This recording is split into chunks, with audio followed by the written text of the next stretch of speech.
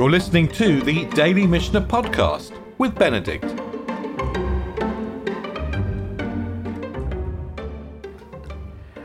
Okay, let's get going then. We're just about to start the 7th chapter of the Mishnah of Terumot, and I thought it'd be useful just to go back to the map of the tractate and just check where we were. We began with who can give truma, what kind of foods. We went on to mistakes with truma and mixtures. We learnt about numbers. We learnt about truma falling into other food. And in the chapter 6, we learnt about eating truma by accident. And the penalty, if you eat truma by accident, which is to add a fifth. And we also learnt, by the way, that when the Mishnah talks about adding a fifth, what they really mean is adding 25%. So the final, what you add becomes a fifth of the final amount. We're going to jump into chapter 7 now, and we're going to notice, by the way, that at least the first 3 Mishnayot of chapter 7, which we're going to cover today, are parallel to the first 3 Mishnayot of chapter 6. So in other words, chapter 7 is almost like an inverted copy of the beginning of chapter 6. With a difference, with one difference. In chapter 6, we learned about eating by accident and adding a fifth. In chapter 7, we're going to go through the same examples and we're going to see what happens if it's not by accident and look at different places where we do not add a fifth. So in other words, chapter 7 is a mirror image of chapter 6, but not adding the fifth.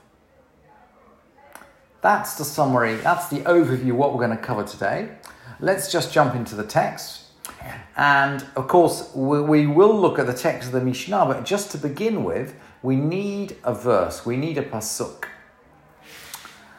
The pasuk we need is one we mentioned before in chapter 6. Ve'ish ki yochal kodesh bishgaga, someone who eats a holy thing bishgaga, by mistake. This is only for someone who eats a holy thing by mistake. Ve'asach hamishitu alav, and you add a fifth. Ve'natan la kohen et hakodesh, and you give the kohen the kodesh. And the text is clear about the fact that this adding of the fifth seems to apply only when we eat something holy by accident.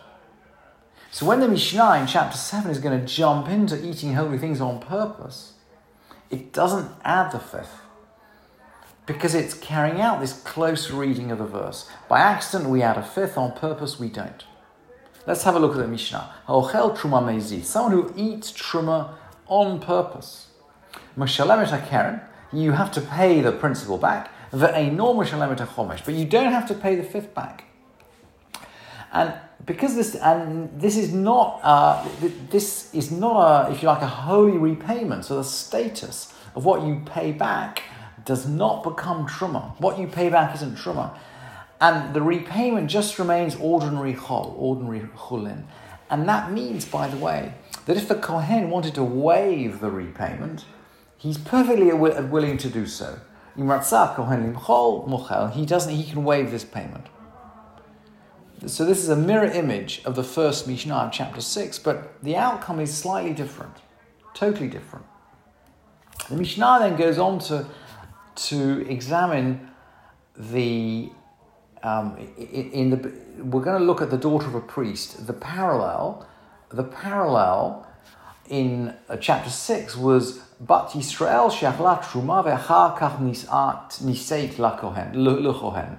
The parallel in chapter 6 was an ordinary Israelite woman who married a priest. And now in chapter 7, we're going to deal with second Mishnah, Bat Kohen. So not the daughter of Israelite who married a priest, but the daughter of a priest. Bat Kohen sheniseit leIsrael. It's the opposite way around. You can see that this chapter 7 is a mirror image in some ways of chapter 6. Bat Kohen sheniseit leIsrael. A daughter of a priest who married an Israelite. Opposite way around. And afterwards ate truma. So she eats truma again. Whether it's on purpose or not is not clear, but it doesn't matter for the purpose of this Mishnah, because the halacha is Mishalemet et hakeren ve'eina Mishalemet et hachomesh. It's exactly parallel. She repays the principal, but not the fifth. Why is that? Well, the halacha is v'chol zar ki yochal kodesh ve'yasaf chamishito alav. If a stranger eats kodesh, he has to add a fifth. But the daughter of a Kohen is not considered by the halacha to be a stranger.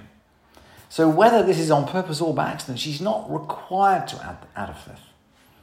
And then the Mishnah goes on to say, and this is a disturbing part of the Mishnah, which is uncomfortable to teach, but we can't ignore it, because the Mishnah just throws it in. Umitatabi sreifa.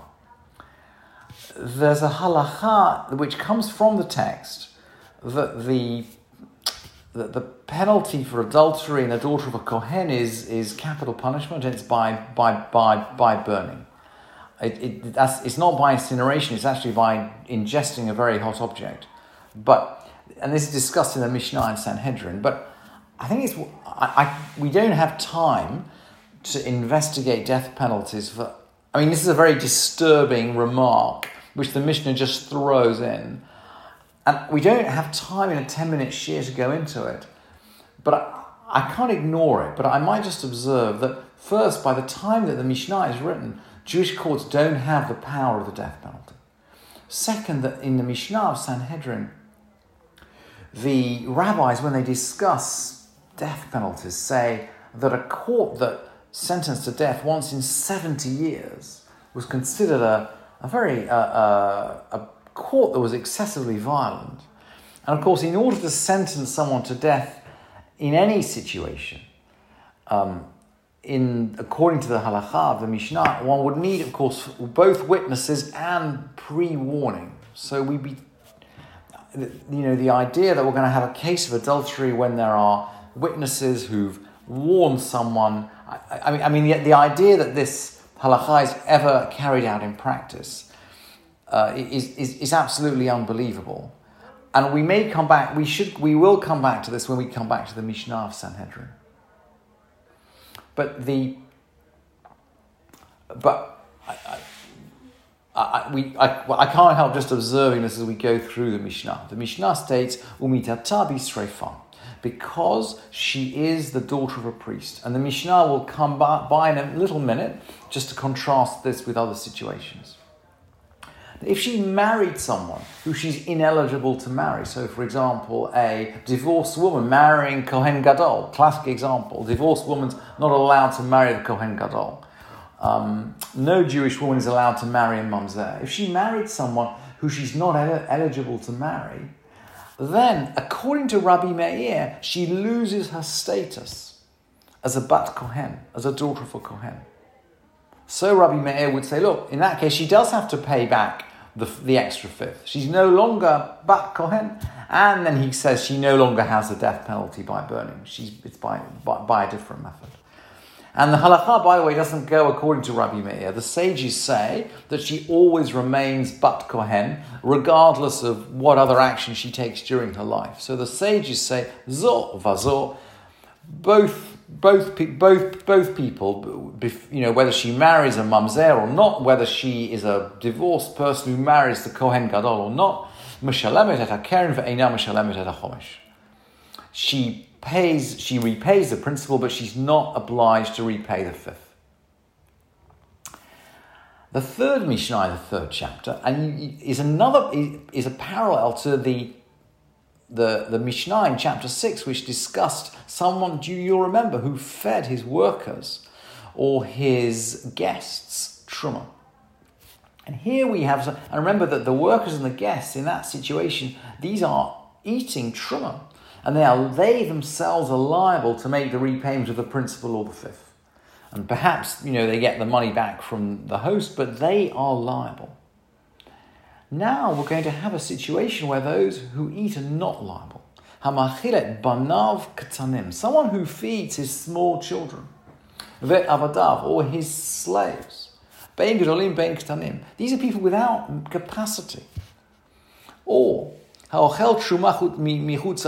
someone who eats truma from outside the land, which is a rabbinic prohibition only, or less than olive's bulk of truma, which is a rabbinic prohibition only, repays the value but not the fifth.